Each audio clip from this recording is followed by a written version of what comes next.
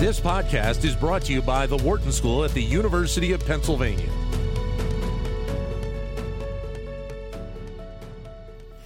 Well, C-suite leaders have certainly had lots on their plates the last 3+ years, and their capabilities have been relied upon more and more. In the scope of education, that C-suite normally starts with the university president, and that person has to deal with so many issues on a daily basis, whether there is a pandemic or not. Pleasure to have in studio with us today the university president here at the University of Pennsylvania, Liz Magill. President Magill, great to have you with us here today. Thanks very much for your time. It is my pleasure. I'm delighted to be here. So what's the experience been like so far for you? And also, how do you view kind of your leadership style? Because you're relatively new coming in here to the University of Pennsylvania. I am new. Well, good question. I have spent the last year really learning as much as I can about the Penn community here in Philadelphia and also across the globe, our friends and parents and alumni. And before Penn, as I think you might know, I was at the University of Virginia, where I was the provost. And before that, I was the dean at Stanford Law School. And then before that, I was a faculty member at the University of Virginia Law School. So I have been lucky to have a variety of leadership opportunities that helped prepare me for the role of president at Penn. My leadership style, there's really a lot of things to say about the different dimensions of leadership, so I thought I'll make a few observations and maybe we'll have further conversation. I guess I start from the view that leadership is a rare privilege and opportunity. Even on those hardest days, my starting point is I have the ability to have so much impact as a leader, and I always have that at the forefront of my mind. I take really seriously the role of a leader to lead, which is to say setting the strategic direction, articulating a vision that people can be a part of, pushing the organization to constantly accomplish more, making tough decisions when you need to, and doing that with a confidence and a calm, and last but not least, really staying calm in any kind of crisis. I'm also in that role of leader. I am always aware of the role that I play as a leader for others, modeling the kind of behavior that one wants to have in the organization. I'm a big believer that excellent leaders in, I think, any organization, but certainly a large, complex organization like the University of Pennsylvania, must be devoted to cultivating other leaders. A great leader, and something I try to do, is build other people up, bring out the best in them, seek ways to help them improve and thrive. And I think this makes for the most satisfying teams, right. But I also think it makes for the most high-performing organizations. So I spend a lot of time thinking about that. What's it like then to actually the process of trying to put a strategic vision together when you're talking about a university this size? And I also wonder how much of your experience at Virginia and Stanford have kind of played into that as you've come here to Penn. Well, let me start with how I think about the strategic visioning process that we launched last October of 22. And I think every organization has different needs at different times, and each organization has its own distinctive set of opportunities and challenges. So last fall, I asked the group that was leading the strategic visioning process to ask two broad questions to the community, and I was asking them myself as well. It started with what the world needs from Penn, so a sort of an outward focus in our missions of teaching and research and service. How can we contribute the most to what's happening in the world? And then how do we create and further cultivate the kind of community that can rise to those challenges? We had an advisory committee. It had faculty, students, and staff from across the university. It was led by John Jackson, who is now the provost of the university. And they went out to the whole Penn family and said, what are your answers to these questions? Right. And really engaged a very broad group of people. I was doing the same, especially in my external-facing work. And I have heard from that committee what they heard, the big themes of the conversations that they had with the community and their thoughts about what's happening in the wider world. And later this fall, we will release the broad strategic framework for the future. And I think it will be directional It's not an operating plan. It's not an implementation plan. It's here are big themes of what Penn can do to contribute more in the future, and here is what we can do to cultivate the community that's the strongest. I think the specific question about doing this at a place as large and complex as Penn, with 12 schools, 25,000 students, lots of centers and programs, is mostly it's been incredibly energizing, and people have really come out in droves and expressed their aspirations for the institution in the future. Right. I guess drawing on the experience I had at Stanford and at Virginia and now, I think there are a couple observations I'd make. I think the reason to develop a strategic visioning document is then you are helping define your agenda for the future, and you're not just reactive to the moment. You always have to see opportunities and see how things are changing and be ready for that. But without an overall framework, I think you're more reactive. I think a second reason that's very particular to this moment in time to do what we have done is we are emerging, as you referred to in the intro, from what we certainly hope is a once-in-a-lifetime pandemic. Yes. And not only do I think people were really ready to think about our aspirations for the future as we emerge from the pandemic, but it's been a period of extraordinary change. Right. So doing this now is a good opportunity to think about how things have changed in our core, the delivery of our core missions, and what we should do in the future. The third thing I'd say is at this moment in time at Penn, maybe it's not true in all organizations, it was definitely the right thing to have a broad participatory process. People were really hungering for that, perhaps the post-pandemic moment. And I think those who worked on the committee that fanned out across the Penn family validated that people were very excited to come to the table and offer their thoughts. And then the last thing I'd say, and this is definitely, certainly my experience at Stanford, most of my time at Virginia was occupied with COVID, so we didn't do as much strategic planning there. This is just a first step. Much of what we do to move forward will have to do with the resources we're able to put against our priorities and the initiatives that we have that fall out of them. So we're simultaneously thinking about what's next after the announcement of the broad vision. The other interesting thing is kind of the time we're in right now when you think about higher education and the conversation around value. How do those conversations also kind of play into your thinking and frame what potentially you're looking at in the future?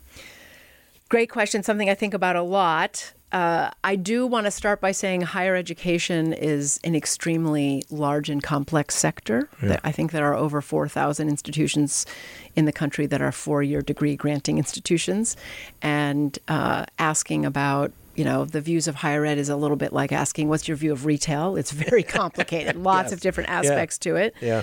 The thing I'd say about the broader sector is the enviable position that Penn is in. We are not facing some of the really significant headwinds that some of the higher education sector are facing. We have so many more students than we can admit every year to all of our excellent programs. We are attracting incredible faculty who are doing great work. So we have our own challenges, of course, but we are thinking a lot, as the strategic visioning process suggests, we are thinking a lot about playing offense, if you will, rather than thinking about defense. I think the perceptions of higher education right now have definitely played into the work we have been doing as part of the strategic visioning process. I do think that we are in an era of declining trust in institutions of all types, and any political scientist will tell you that. It's they chart this since about World War II, and the broad public's faith in institutions has declined a lot. I think my fundamental belief, as maybe evidenced by an entire career in higher education, is that the missions we are accomplishing every day are deeply valuable, both in the sense of what an individual student gets out of the educational experience and also the knowledge we generate and share with the world. Our missions are to educate the next generation and to generate new knowledge and share it with the world.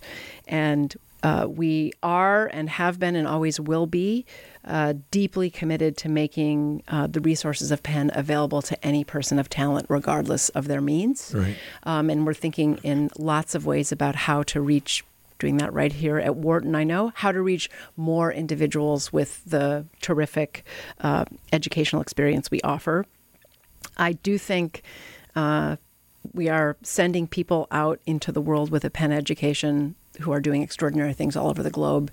And the list of impacts that our knowledge generation has had in so many sectors and for so many people, I don't even think you could list it.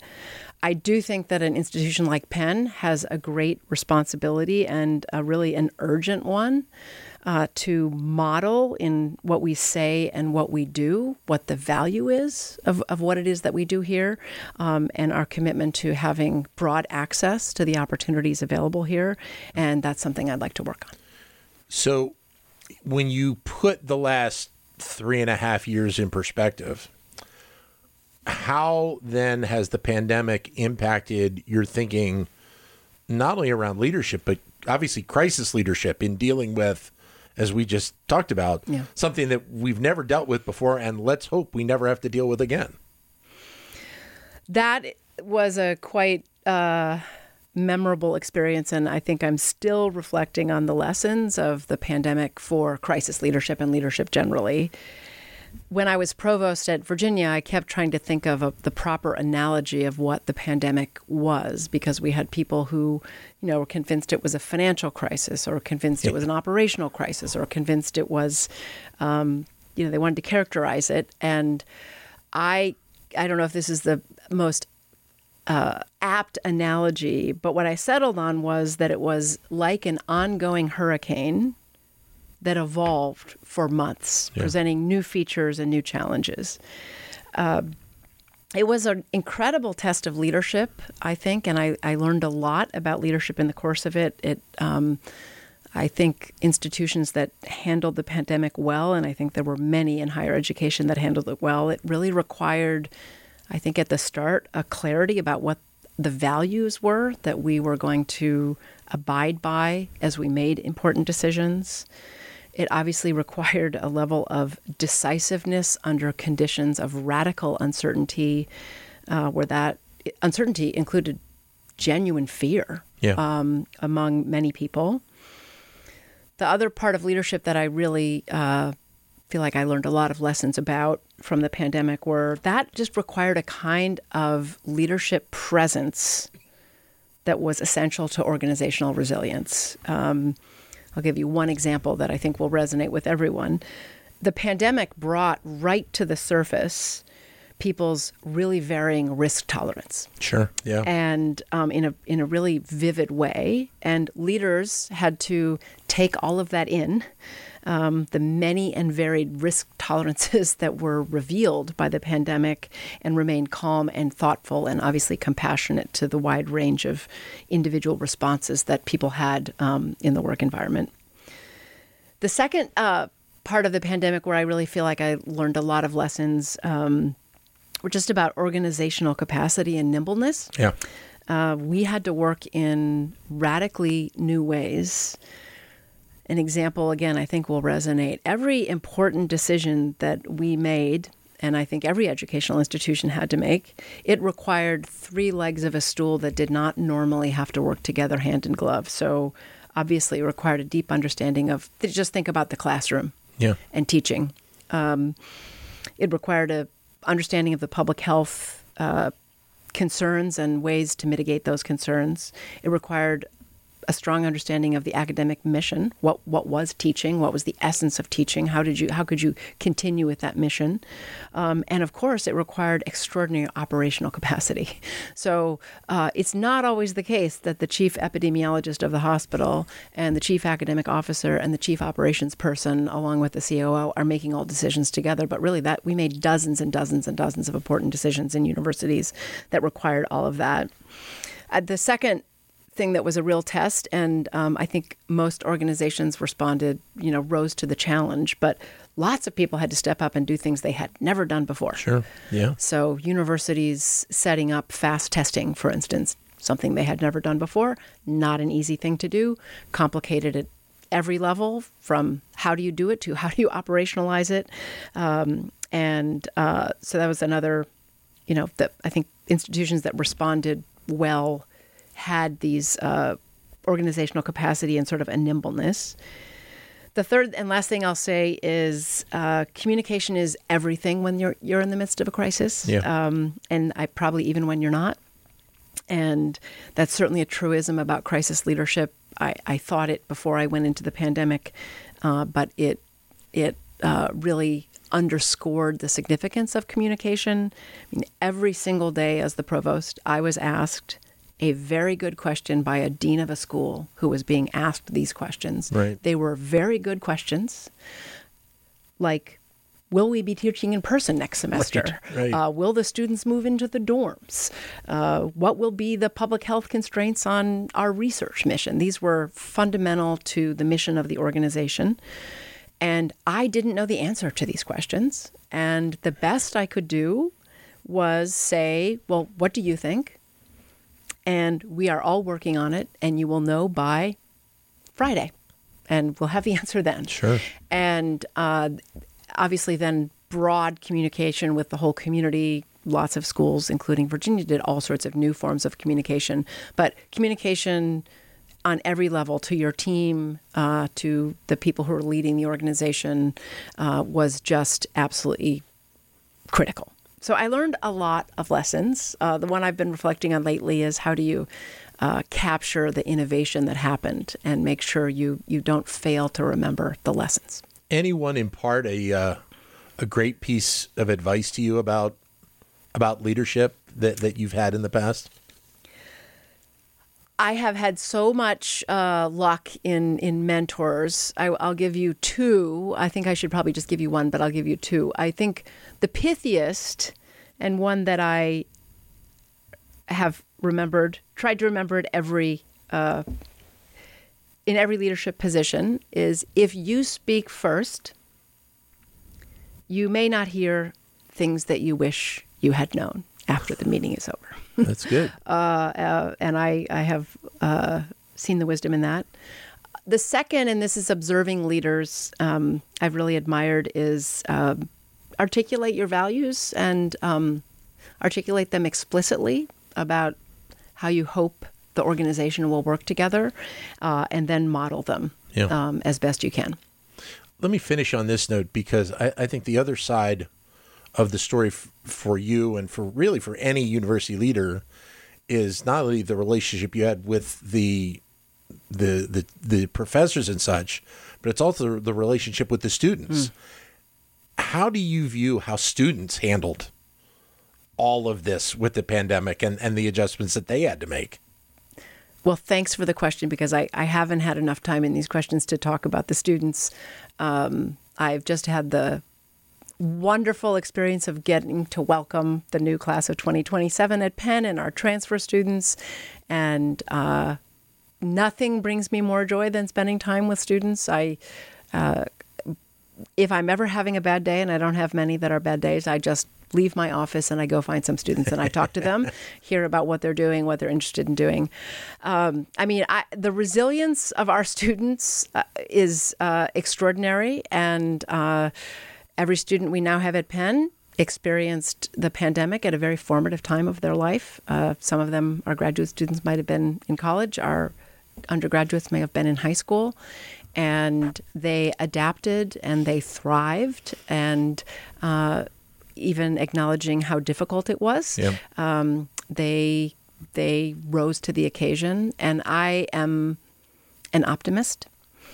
I really believe that they're in this generation who are in higher education right now because of the pandemic and what we experienced together as a society. We are going to have an enormous flowering of creativity and new ideas and new ways of looking at things that are really going to change society for the better. I'm absolutely confident that this really searing experience for these students at a formative age is going to lead to a better society in the coming years. Well, great to have you here, and great to have you in our studio. Nice to meet you. Nice to meet you, too. My Thank pleasure. you. President Liz Magill here of the University of Pennsylvania. To keep engaged with Wharton Business Daily and other Wharton School shows, visit businessradio.wharton.upenn.edu.